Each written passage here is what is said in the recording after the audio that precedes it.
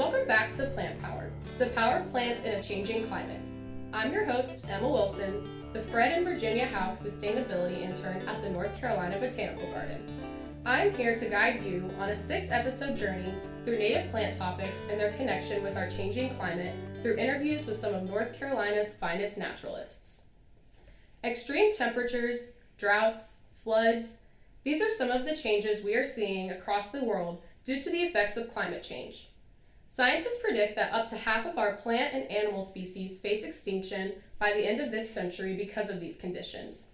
Drastic weather events that come along with climate change alter the soil and stunt plant growth, while also diminishing the productivity of plants. That's where seed banks come in. Seed banks are places that store seeds to protect and preserve plant genetic diversity. Seed banks ensure biodiversity for our future and also conserve rare and threatened plant species. Talking with us today about seed collection are 2 garden employees, Emma York Marzoff and Mike Coons.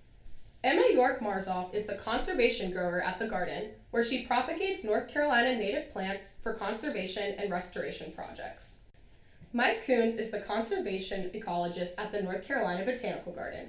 Since joining the garden in 2005, he has worked to protect and research natural areas and has curated a seed bank for rare plants. Currently, Mike is pursuing a PhD in ecology from the University of North Carolina.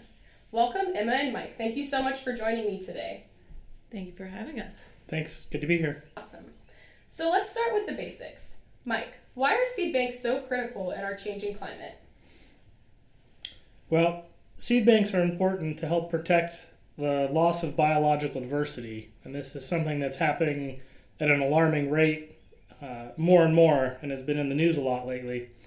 The losses not only affect our native plants and the natural world, but they also affect our crops and our wild crop relatives, so they're very important to food security. The losses come from direct causes, things like habitat loss, conversion to agriculture, urbanization, but they also can happen because of changing climate. And this is where seed banks come in.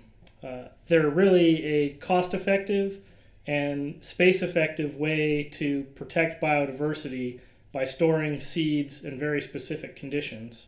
The seeds usually last a really long time in a seed bank, so it's also an added benefit for that. And we continue to understand more and more about how seed banks work. Over the last 30 or 40 years, the science has really progressed to make it possible to store even more seeds and for longer periods of time, and making a really valuable conservation tool. Cool. So Mike, we've talked about seed banking in regards to rare and native and common species, but can you elaborate a little bit more about how critical seed banking is when we're talking about agriculture? Yes, so the importance of seed banks in agriculture is really about food security. A lot of our crop species tend to have really low genetic diversity, so it makes them really susceptible to diseases. And if we lose a particular crop to a disease, it could be really detrimental to food security and health of people around the world. And so having backups of those crops in the seed bank is really important.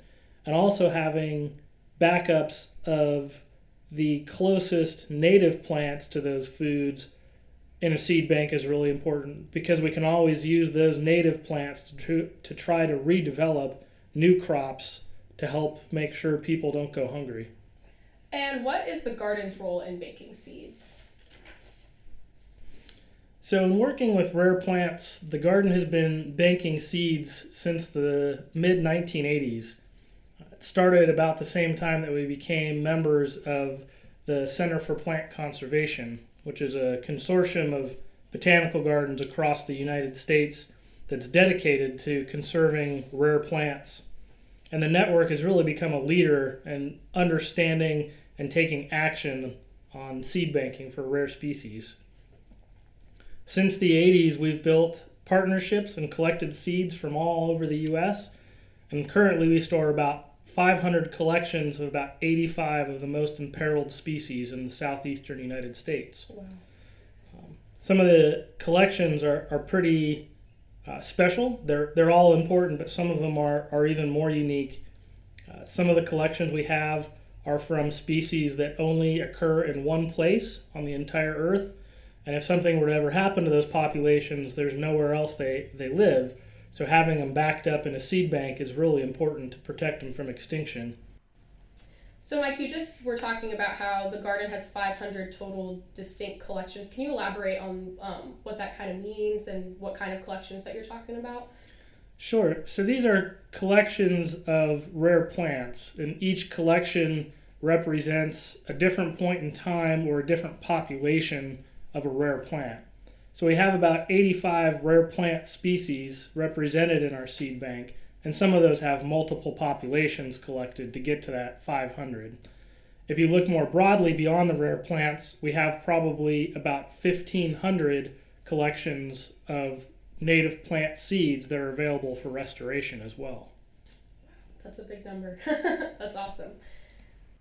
So we've talked about rare seeds, but what about the common species in seed banking?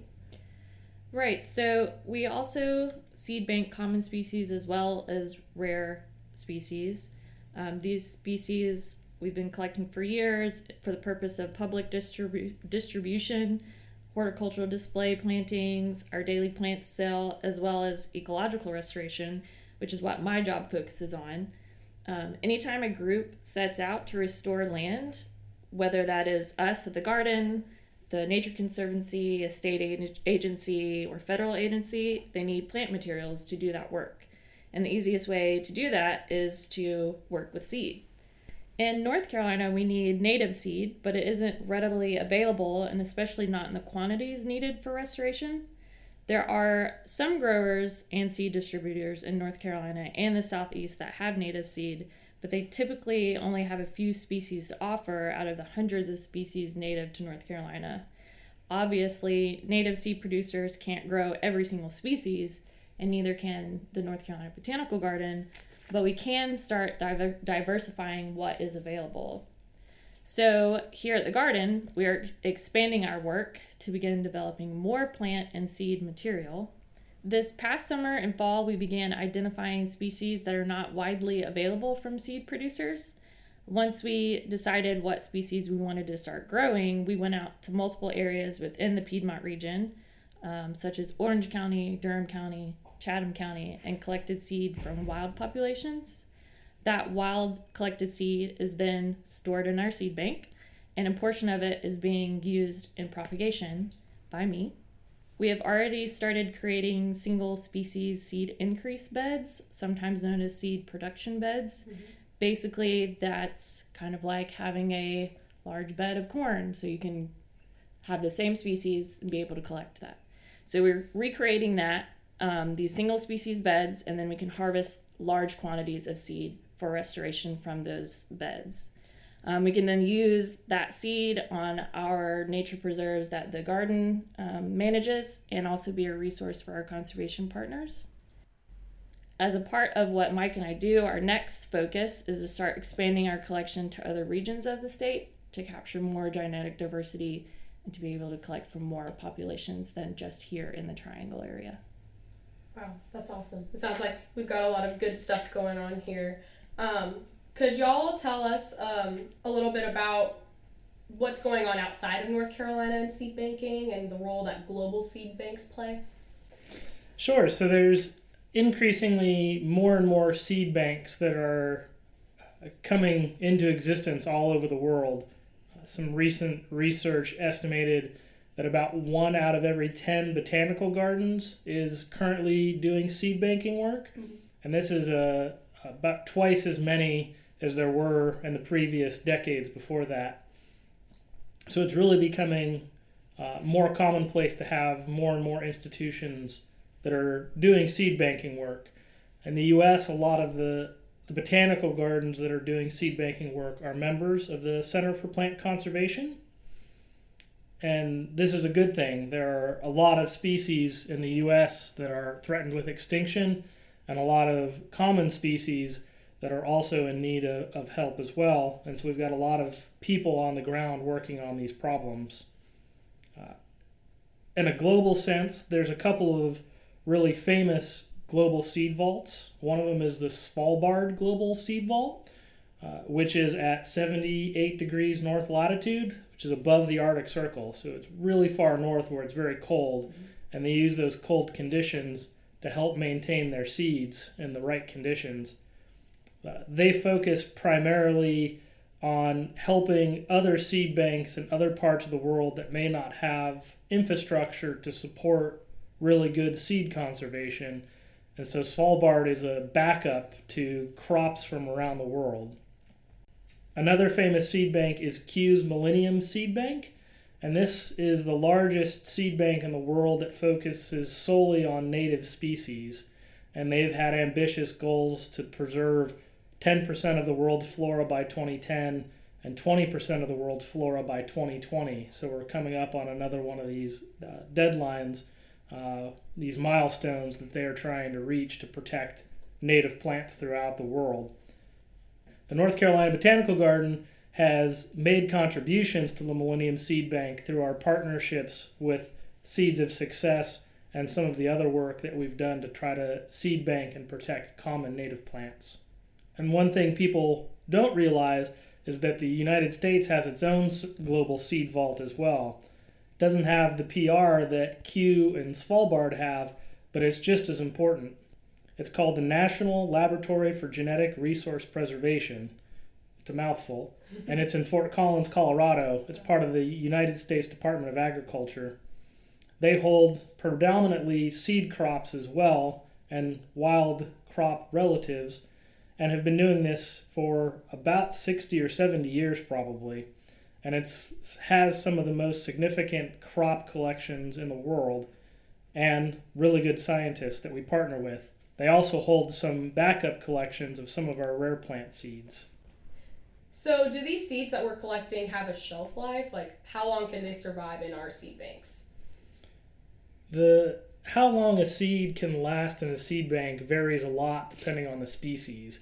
Some species of seeds can live in a seed bank, and these are under very ideal conditions, very cold, very dry. They can last for thousands of years or hundreds of years. Some of our other species only last a couple of decades, and that's one of the areas where a lot of research in seed banking really benefits us and really helps us understand what we're doing, because it lets us know how frequently we need to recollect from these populations to make sure that they're still safeguarded. Cool. Mike, just out of curiosity, and maybe this would be something our listeners would be interested in, can you throw out a few names of some of the common species that are being targeted for us to seed bank because they may be shifting to a threatened species? Sure. Some of the common species that we focus on are species that are often considered workhorse in the communities. Mm-hmm. So for folks that go to the beach, you often drive across the salt marsh, and a lot of those salt marshes are really important for protecting against things like floods, sea level rise, storm surge from hurricane. But a lot of the salt marsh habitat's disappearing. So by collecting seeds from those types of coastal habitats, we can use them in restoration to make more resilient communities along the coasts.